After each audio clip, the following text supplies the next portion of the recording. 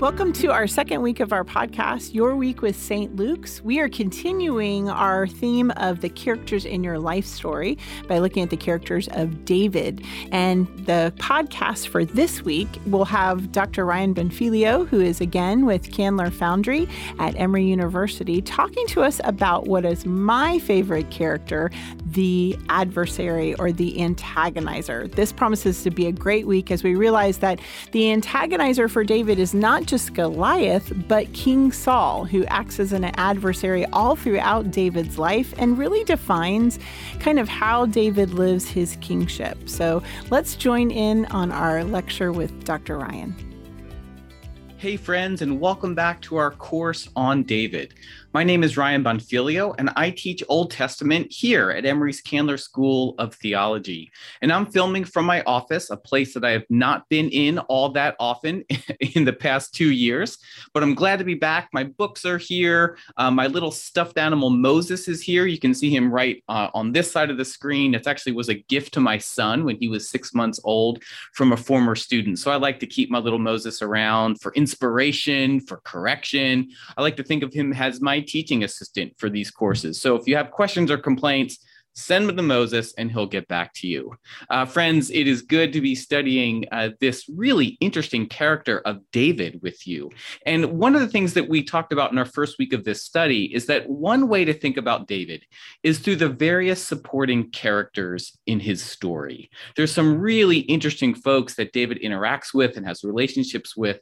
And our idea in this course is that one way we get to know David deeply is through understanding the relationships that David has with these different characters. Now, last week, we looked at two initial characters in David's life and story. These were Hannah and her son, Samuel. Now, in many ways, these two characters come before David. They are heralds or harbingers, not only for David, but also really for the establishment of the monarchy as a whole. Now, here in this second week, we're going to turn to another set of characters.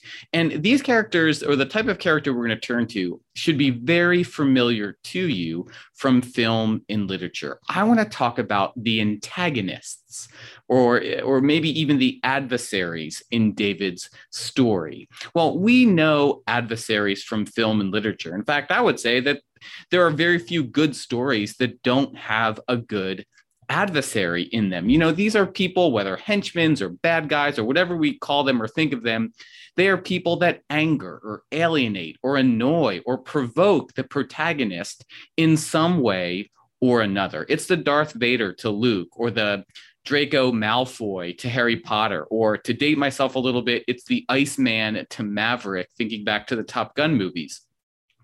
Well, David, the story of David is no different. It too has a good antagonist. In fact, it has two good antagonists, and they are Goliath, the great hulking giant Philistine warrior who David squares off against in chapter 17 of 1 Samuel. He's this iconic antagonizer. But there's also a second antagonizer in the story of David, and he's less often talked about as an antagonist, but in many ways, he is a bigger thorn in David's side, and this is King Saul. And we're going to have a lot more to say about King Saul today and how that struggle with David gets played out. Now, before we dive in to those two characters, Goliath and Saul, let's set the stage for the drama by returning to exactly where we left off last week. If you remember, we had just gotten into 1 Samuel 16. Saul had been rejected by both Samuel and God as king, and Samuel was called to go and anoint a new king, and he was headed to Bethlehem. He knew there was this man Jesse who lived there, and that Jesse had sons, and one of those sons would be king. Samuel did not know which of them was going to be king, but he knew that one of them would be king. And Samuel knows that this is dangerous business, because when there's already a king on the throne, to go and anoint another person as the future king could be seen as an act of rebellion or insurrection. Nevertheless, Samuel goes to Bethlehem, and there he encounters Jesse. And Samuel says first of all, Jesse brings out his eldest son, right? He thinks this has to be the one. It would be traditional for the eldest son really to be in line for the position of prominence, like being a king. So he brings out his eldest son, and Samuel looks him over and says, no, this isn't the one.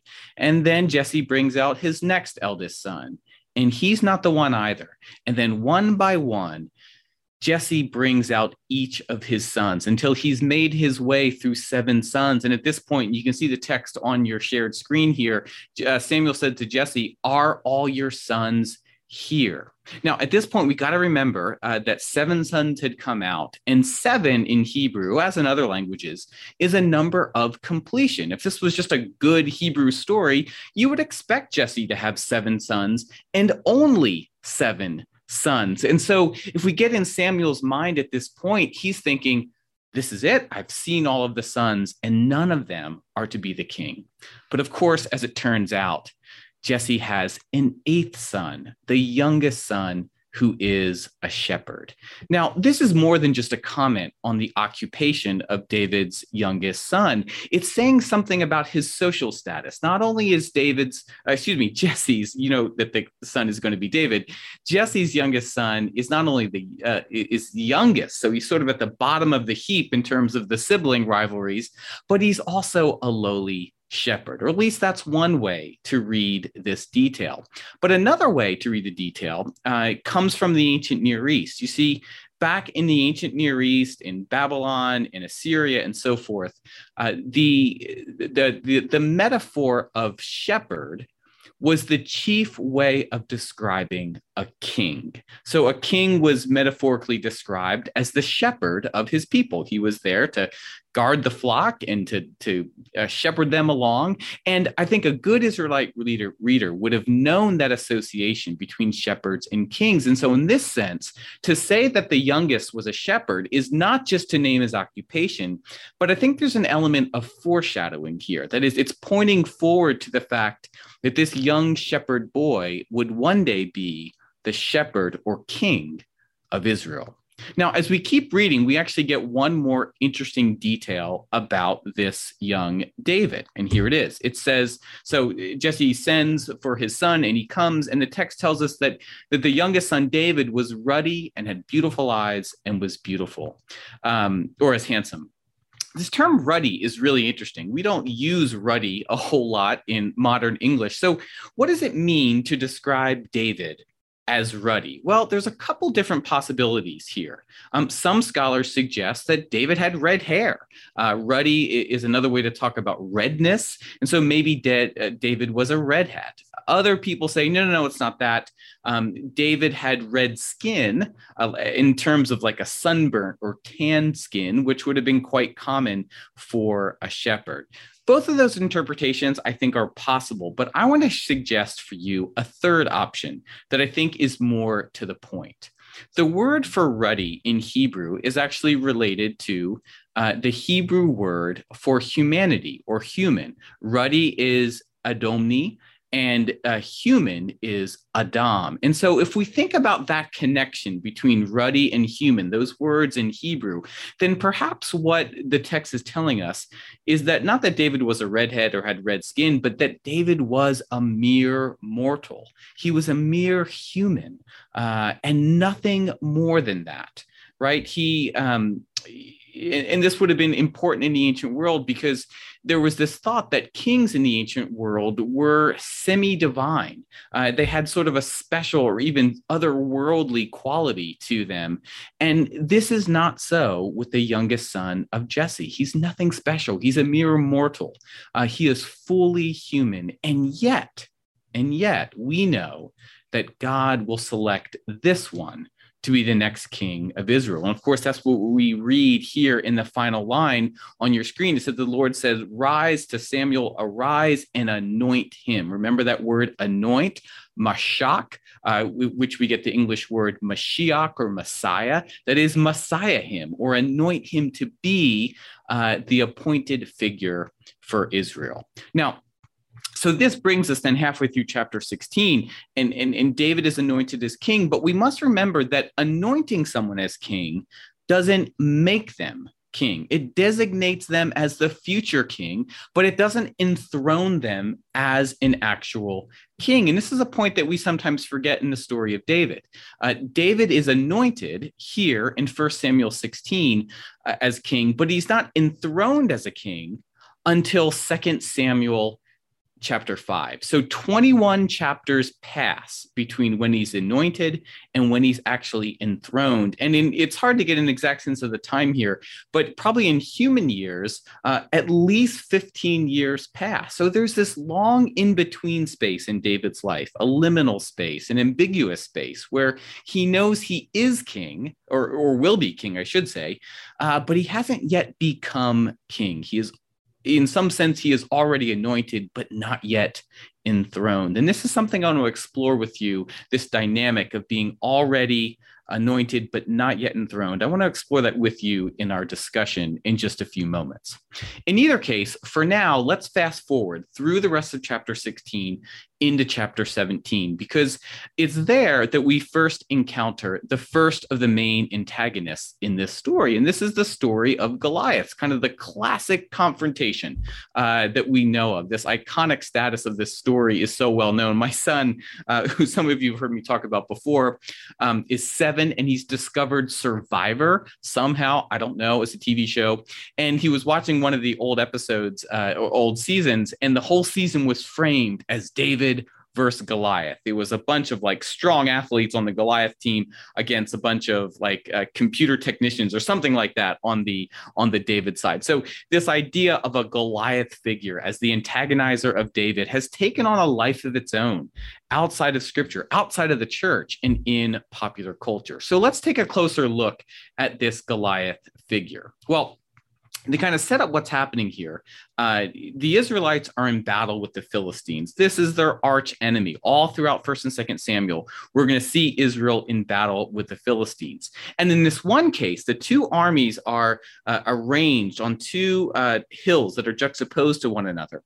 And one of the great warriors of the Philistines, this Goliath figure, steps out, and they basically propose, the Philistines do, to settle the battle by individual or single combat.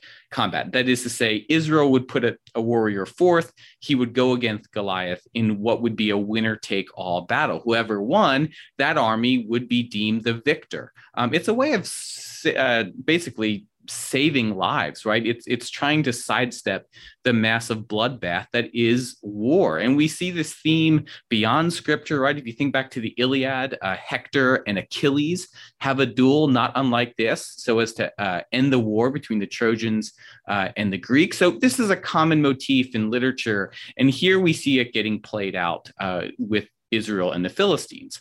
Well, one of the first things we encounter in chapter 17 is this amazing description of what Goliath is like. So let's take a look at this.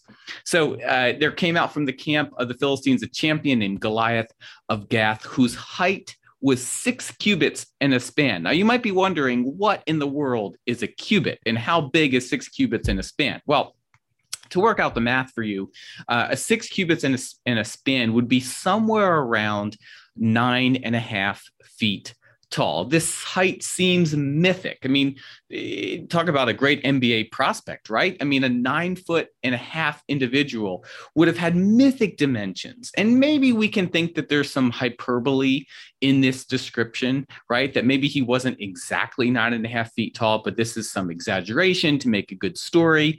And that might well be the case. In fact, we have some ancient manuscripts of this story written in Greek that actually say Goliath was 4 cubits in a span, not 6 cubits in a span.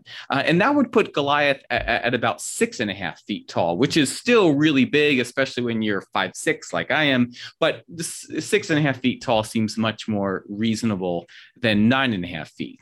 Whatever the case might be, whether he was really 4 cubits, 6 cubits, or 4 cubits tall, the point is clear. It would only make sense. This was a giant of a figure, and it would only make sense if Israel wanted to have a chance of winning this battle for Israel to send out its tallest warrior, right? You would want to pit your largest guy against their largest guy. And what's interesting here is that we actually already know, as readers of 1 Samuel, who the tallest man in Israel was. Can you think about who it was? All the way back in chapter 9, verse 2, when Saul is first described, he is said to be handsome, but he is also said to be head and shoulders taller than everyone else. Friends, what would have been clear to an ancient reader is that Israel had the perfect warrior to go up against this mythically tall figure, Goliath. And that was their king. It was Saul. But here's the thing, Saul does not go out to battle. In fact, no one goes out to battle against Goliath for 40 whole days until we get to David. See, what happens is David is a shepherd, and some of his older brothers are on the front lines of the battle. And David's task was to shuttle back and forth from his field to the front lines of the battle, providing bread and cheese and other supplies for the warriors. Well, David's doing this, and he gets wind of what's happening. He knows of this Philistine, and he starts asking questions. What will the person get who defeats this monster Goliath? And his brothers hear him asking these questions, and they sort of get annoyed with him. And there's this great interaction between the brothers and him, and the brothers are like, "Look, just stop annoying us." And David says, it was only a question, right? You can imagine the sense that David was used to getting picked on as a little kid, which is not surprising as the eighth son in a large family. But then there's this really interesting interaction that David has with Saul. So Saul also gets wind of what David's asking about. And David says, look, let me go out and fight the Philistine. And here's what Saul says to David. He says, you are not able to go against this Philistine to fight with him, for you are just a boy, and he has been a warrior from his youth. But David says to Saul, now watch this response. David says to Saul, your servant used to keep sheep for his father, and whenever a lion or a bear came and took a lamb from the flock, I went after it and struck it down, rescuing the lamb from its mouth. And if it turned against me, I would catch it by the jaw, strike it down and kill it. Your servant has killed both lions and bears, and this uncircumcised Philistine shall be like one of them. Wow, what an incredible speech, right? David is pointing back to the skill set he already has as a shepherd, right? He's already saying, look, as a shepherd, I'm used to protecting the flock against deadly predators. This Philistine is nothing in comparison to them. It's this great act of courage that draws on what we thought was a humble origin as a shepherd. Now it turns out that those skills are really actually what prepare David for the battle. So the other little element here is that there's an aspect of foreshadowing once again. Remember back we said that ancient Near Eastern kings were referred to as shepherds. Well, they like that. They thought that was a cool image. So ancient Near Eastern kings would make pictures of themselves as shepherds slaying lions. And so, in fact, the Assyrian king, I'll show you one example of this. It's a little seal, a little imprint that would have gone into clay and sealed a document or a jar. It actually shows the king sort of in a characteristic pose, grabbing a lion by the mane and plunging a sword into its stomach. And if you think about it, that's almost exactly what David describes. This is what he does as a shepherd. This is how he handles predators. So Saul eventually gives in and he says, sure, you can go out and fight him. But Saul, you can tell he doesn't really get it, because he thinks, look, in order for David to be successful, I need to equip him with my armor. So he does so, but remembering that David is small and young and that Saul was tall and a grown-up, not surprisingly, Saul's armor does not fit David. And it makes me think of this picture here, or when little Leo, my 7-year-old, puts on some of my clothes, it just dwarfs him. Well, that's the picture I have in mind here with David. Clearly, Saul doesn't get that this battle is the Lord's. It's really not going to come down to David's armor or his weapons. In any case, there's this long buildup. There's 48 verses of buildup to this battle. And then the battle happens in the space of just one verse. David put his hand in his bag. He took out a stone, he slung it, and he struck the Philistine on his forehead. And the stone sank into his forehead, and he fell face down to the ground. That's it. 48 verses of lead up, one verse for the battle. This would not work on HBO, right? It would be the totally anticlimactic ending to this long series where the battle only takes one verse. But that's how it goes in this epic encounter between David and Goliath. Now, you'll notice that the image on the screen there actually does not fit the verse that I have up, because it shows David with a sword, seemingly about to cut off the head of Goliath. Well, this image comes from the verses that immediately follow. Verse 50 says, David prevailed over the Philistine, that's Goliath, with a sling and a stone, striking down the Philistine and killing him. There was no sword in David's hand. And then the very next verse says, then David ran and stood over the Philistine. He grasped his sword. I thought he didn't have a sword, drew it out of his sheath and killed him. Then he cut off his head with it. So what's happening here? Did David have a sword or not have a sword? Did he kill Goliath with the stone, or did he kill Goliath with the sword? Well, the fact is we don't know, and probably both answers are correct. This is one of those places where what we see happening in the scripture is that two different stories, probably both preserved and circulated orally, are basically spliced together. That is, the Israelites knew of these two different stories about David and Goliath, one in which he was killed by a sword, another which he was killed by a stone. And instead of choosing between the two of them, they say, we like both of them. And so they put both in the text itself. And we get this awkwardness between 50 and 51, because it seems like there's a contradiction. And scholars refer to this as a seam in the story, where there's sort of some unevenness where these two parts of the story come together. So a final thought before leaving David and Goliath here. This whole encounter with David and Goliath in history and in popular culture has become sort of the iconic representation of the classic underdog story, a theme where someone who's lesser, less strong, smaller, whatever it is, triumphs over a great foe. And this theme has helped frame a lot of sporting events down through history. I think of the 1980 U.S. hockey team, the Miracle on Ice team that beat the Soviets. Or in my world, I was a wrestler, college wrestler, and a former college wrestling coach. And there's this great story in the 2000 Olympics. There was a heavyweight Greco-Roman wrestler, Rulon Garland, who defeated Alexander Karelin from the Soviets. And Karelin hadn't lost in 13 years, and Rulon Gardner defeated him. So we have these classic upset stories in sports. It's there in film too. We can think of Rocky or Rudy. All of these stories in some way go back to this classic underdog encounter between David and Goliath. But there's a really important difference that I want to point out. In Hollywood, the underdog story is all about the grit, the resolve, the courage, the hard work of the underdog. But here in this story of David and Goliath, we have no Rocky-style training montage. David doesn't bounce back from rejection after rejection like Rudy. The difference, what makes all the difference in this underdog story, is David's theology. It's the nature of how he understands the conflict. And we get a good sense of this when just before the battle starts and David and Goliath have this encounter.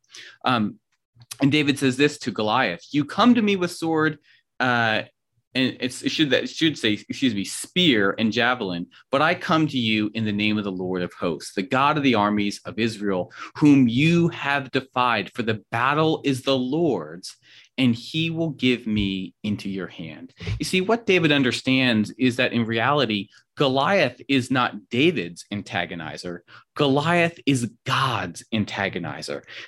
Goliath was antagonizing or defying the Lord. It wasn't about him. It was about God. He defied the armies of the living God.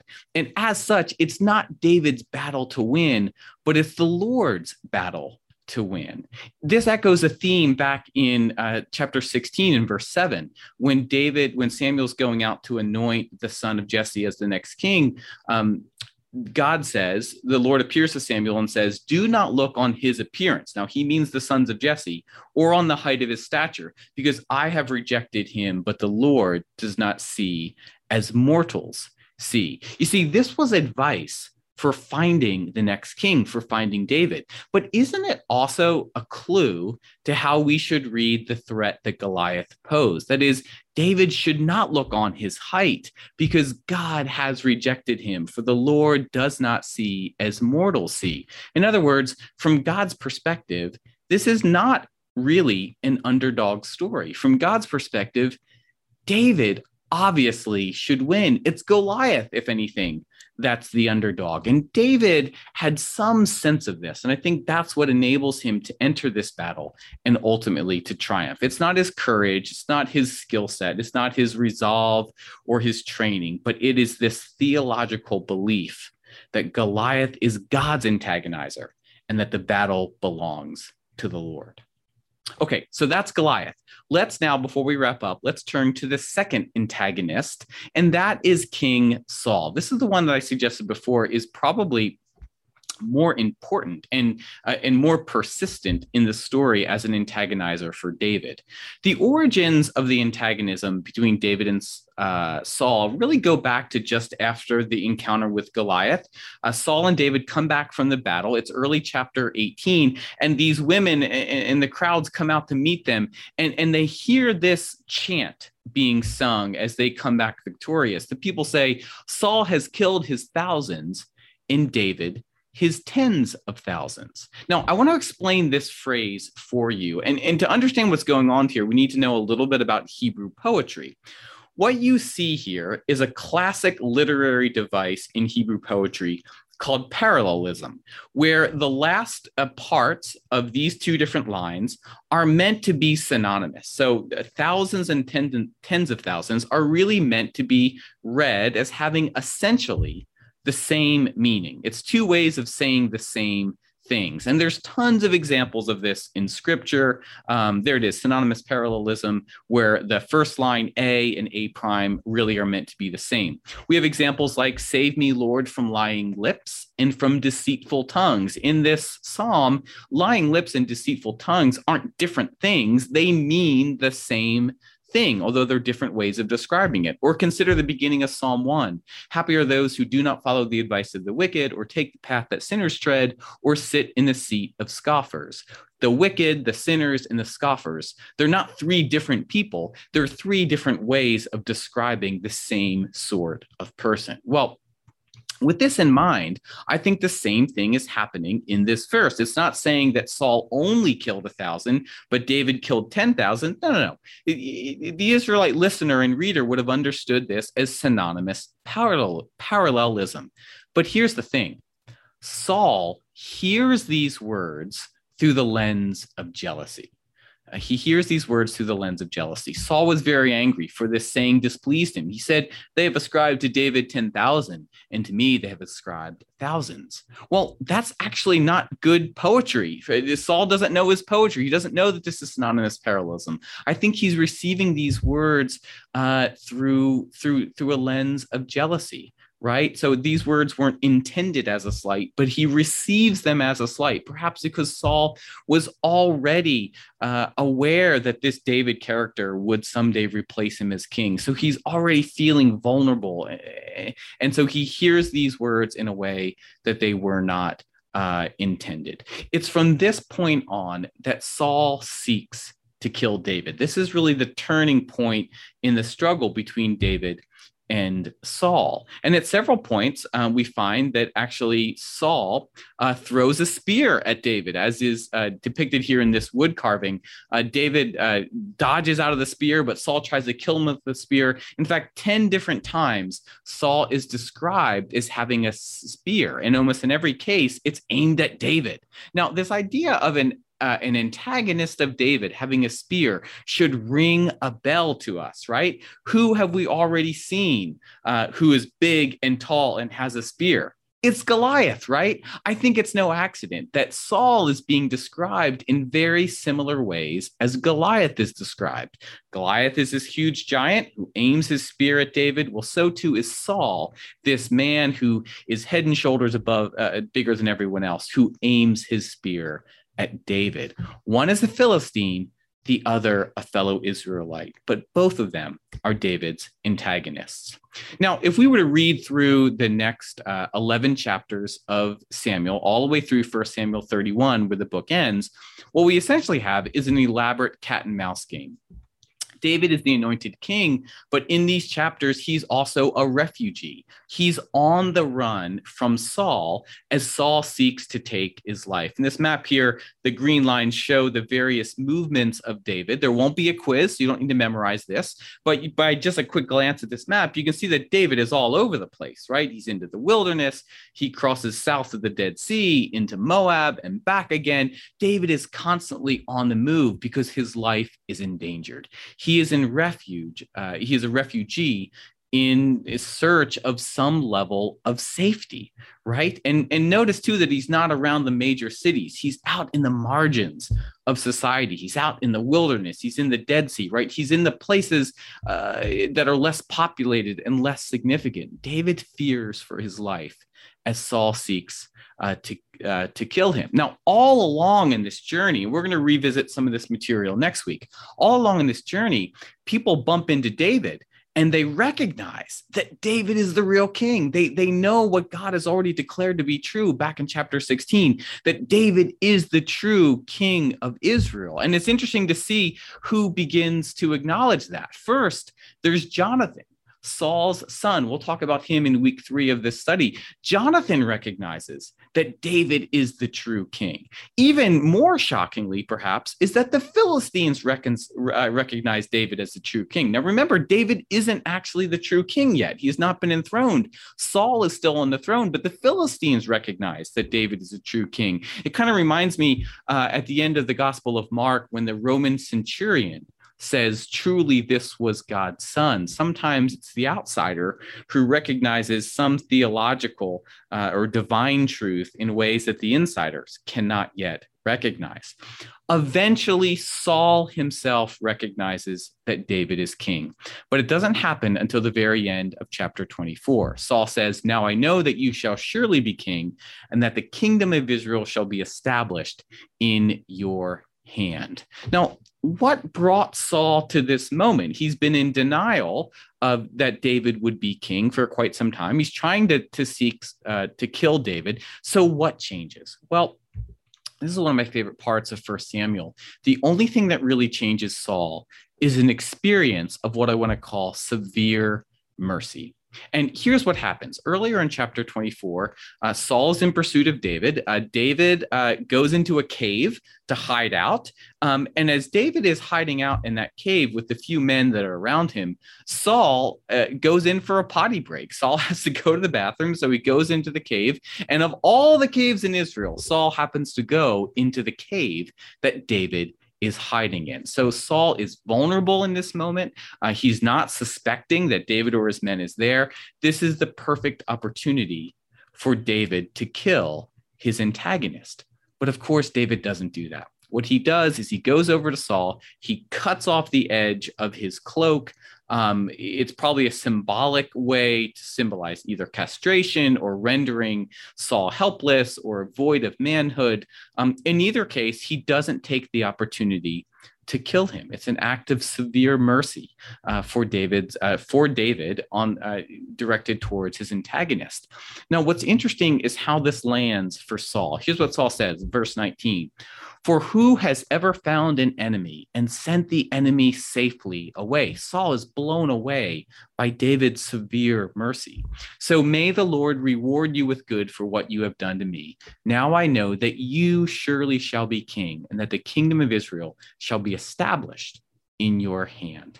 So it takes this moment of mercy for Saul to see what God has already declared to be true, to see something that the Philistines already knew, and that even his son Jonathan already knew, that David is the anointed. And however much Saul will be an antagonist, David will one day be king. All right, friends, with that, we're going to bring to a close the lecture portion of week 2 of this study. And now we're going to transition to a time where you can dig into some of these texts and ideas and themes a little more deeply through discussion. So have fun with that, and we'll see you next week as we turn to another chapter in this course on David. We'll see you then. That was a great lecture from Ryan. Really understood the adversary antagonizer role in David's life. And we're starting to really see how that shaped who David was and how he both lived into that in his kingship and how it redefined him. Now we're going to go into our next conversation, our office hours conversation with Dr. Eby and Dr. Ryan, joined by Melissa. Melissa has a background in English and literature, and so she really gets into this understanding of the character of the antagonizer. And so let's listen and maybe think about antagonizers who have shaped us for the good and how God has used them, but also maybe how we've possibly been the antagonizer in someone else's life and God's used it for good with them. Let's continue on. All right, so we are here together with Ryan and Eby, and I am Pastor Melissa, one of our pastors here, and I'm excited to have a little conversation about this week's character in our life story, and we're talking about the archetype of the antagonizer. And for David, who we're talking about in this whole series, we have two people in his story that seem to play a little bit of this antagonizer role. There is the giant Goliath, who we all have heard in our children's stories, right? And then there's also King Saul. So I wonder, as we look at these texts in 1 Samuel, as we look at David's story, where we want to go with thinking about antagonizers and how Goliath and Saul play that role. Yeah, this is a fascinating part of the story, in part because we're so familiar with this antagonizer figure outside of Scripture. So much of literature, or film for that matter, is built around a protagonist, but they're coupled with this antagonizer, sometimes more than one, but they play a really important role in driving the plot forward. So what I'm curious about is what you all think. Why are good stories predicated on having an antagonizer? Why not just the good guy or the good gal or something like that? Well, like you said, Ryan, like you cannot have a protagonist in a story without an antagonist. There's always something, whether it's a person or a figure or a force or whatever it might be. In literature, you can't have a protagonist without an antagonist. So it's required for really a story to have to be interesting and to move. So. Yeah, there's no conflict without the antagonist or antagonizer. And so conflict is what drives that plot forward. And the Bible is not only Scripture, but a really great story. It is a great story. And one of the things that strikes me, especially about David, is that it's his interaction with these two antagonizers, Goliath on the one hand and then Saul on the other, that we come to learn more about his character, who he is in relationship to God, who he is in relationship to his community, really comes to the surface through that interaction. So it's like we have to understand David through the lens of this conflict to really get who he is at a fundamental level. Well, and it's interesting because when you think about David and what we all kind of know about the Bible, what tends to be the common stories that we know, you think David and most people would finish it with Goliath. And we think about that being the most common story we think of a lot of times with David. But he was really young at this point. So I think juxtaposing Saul and Goliath are interesting, not only because of their different ways of antagonizing him, but also it's at two entirely different points in his life, too. So you see the ways that plays into forming him, but also telling us more about him as a person. Yeah, that's right. And there's so much attention on the Goliath story because it's such an iconic moment, and it's easy to do children's lessons around it or have a picture around David and Goliath. But, in the biblical account, it's only one chapter. And the battle with Goliath is actually just one verse. There's one verse where they're actually battling one another. And most of the attention of the biblical story rests on David and Saul and what their conflict is. And so, again, it's a place where our attention goes one place, but I think Scripture's attention goes to another. So it's a really interesting dynamic that gets played out. Another difference with the story is that from the start, Goliath is positioned as a clear antagonizer, right? He's the Philistine champion. He is mythically tall, and he comes out for this duel on the battlefield. It's a winner-take-all battle between David and Goliath. Well, we don't know it's David yet, but Goliath and some representative from the Israelite camp. With Saul, it's totally different. What we read in 1 Samuel 16 in the second half of that chapter is that at an earlier point, before the Goliath conflict, David comes into Saul's court, and he's Saul's court musician. And there's this line in that chapter that says that Saul loved David. So they don't start as an antagonistic relationship. They start actually with deep affection. And so I'm wondering what you all think. How does that change our sense then of the ensuing conflict between Saul and David? Well, I think it tells us that the line between antagonizer and ally, or antagonizer and friend, isn't always so clear-cut. Yeah. And so these relationships are just as human as the relationships that we face, that we have friends that antagonize us sometimes. And we have antagonizers that often, like you said, bring out parts of us that are good or help hone qualities in us that are really desirable. And so that's often a very blurry line. There's a relationship. Yes. Right. And so that protagonist-antagonist relationship you very seldom will see when they don't interact or don't have some sort of intimacy in some way, shape, or form, whether it's a vulnerability with one another, whether it's competing in, if you look at different literary pieces of they go to the same school and they're in competition for the same role in the play or the same, same spot on the sports team or whatever it might be.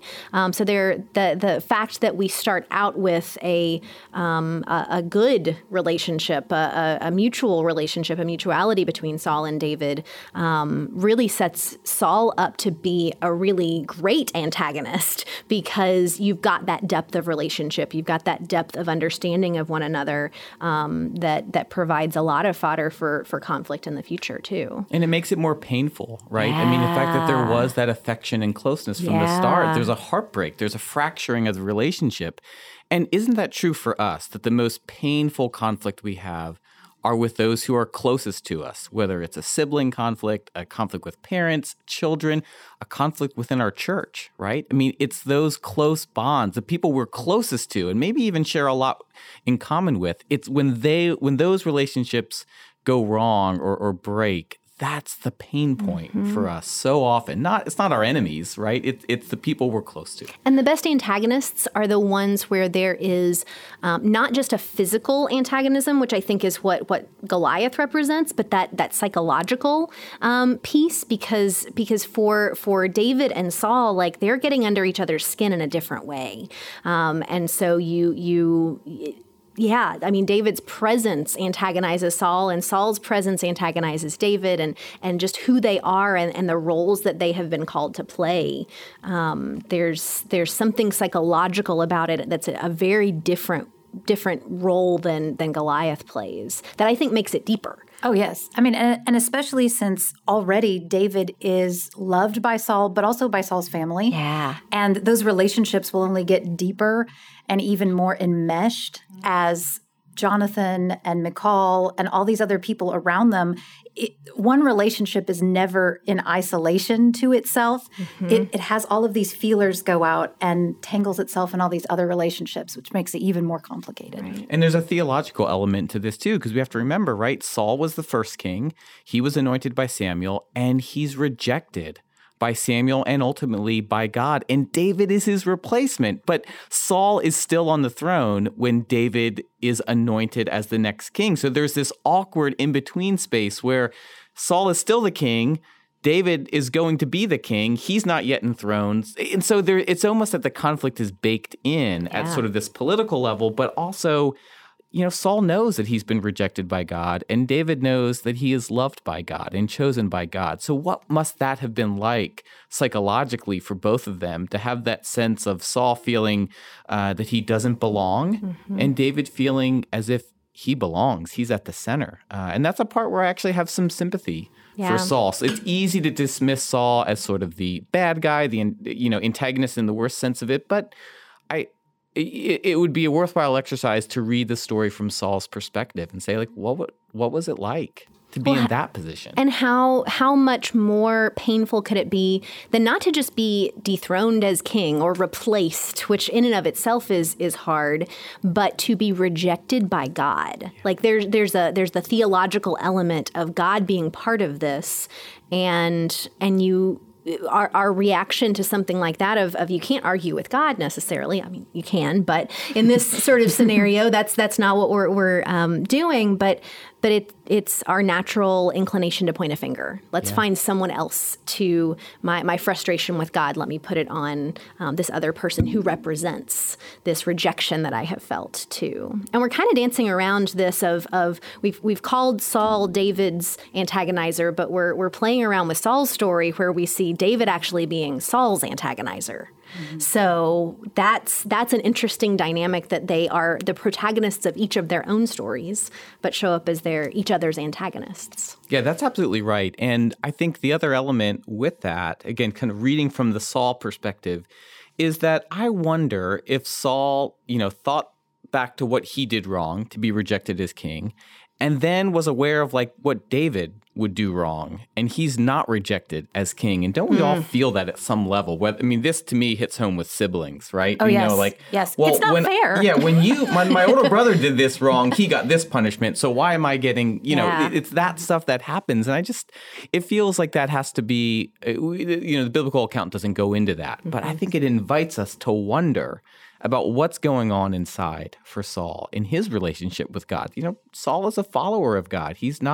Doesn't follow some other God. So for him, this is the dark night of his soul as he encounters this rejection and then the newly appointed king in his midst. Mm-hmm. Yeah. So I'm wondering about this too. We have this amazing moment. It's near the end of 1 Samuel, which tells this story of the conflict between Saul and David. And there's this moment where David has the chance to kill Saul. Saul wanders into this cave. He doesn't know that David and his men are hiding there. Saul is completely exposed, and David has a chance to kill him and doesn't. He lets him go. He cuts off a little edge of the cloak that he has. So I'm wondering what you all make of that. This idea that at the crucial moment, David spares the life of his sort of archenemy at this moment. This person who's trying to kill him, David spares. What do you make of that? Well, he doesn't just spare him, though. By cutting off the corner of his robe so that he can demonstrate, do you see how close I got? Yes, he's sparing him, but he could have just spared his life and known he'd done the right thing. But he demonstrates it because that's also a show of power. So I wonder if David is kind of trying to walk a line here between obviously trying to do the right thing, but also trying to keep himself safe and assert some of his own authority in the situation. I'm not sure, but that's kind of what I'm wondering. It's like he's trying to let me show you just how much better than you I actually am. Like not only did I replace you, not only did God choose me, but maybe he's just digging the knife in a little bit harder by not killing him, but showing, look how righteous I am. Look how gracious I am. Let me prove this to you. Interesting. And he does it again. This is chapter 23. Yeah. He does the same thing again in chapter 24. There's sort of a variation of this story. I think it's a second account. It could be two versions of the same story. But so it happens twice. And I think this is what y'all are naming I really appreciate, because this is the complexity of David. His motivations are not straightforward. And it's not hard to imagine that these are like conflicting motivations. So is this an act of mercy or is this an act of manipulation, right? Or both. And I think that's right. It's a little bit of both with David all the time. It's and you can't know for sure, right? I mean, and isn't that something we deal with in our relationships too? When you suddenly see your antagonizer, the person that you are in conflict with or struggling with, you see this like bright spot of, oh, they did this kind thing for me, or they did this, but what was behind it? You always have that suspicion. Well, and the fact that these other relationships are there, that Saul is David's best friend's dad, it's his father-in-law. It makes mercy and manipulation almost necessary to go hand in hand, because all one or all the other one could actually put him in jeopardy. The other could compromise all of these other relationships. So it almost presents itself. I'm not saying it does completely, because we always have a choice, but it almost presents itself as a necessary double-handedness.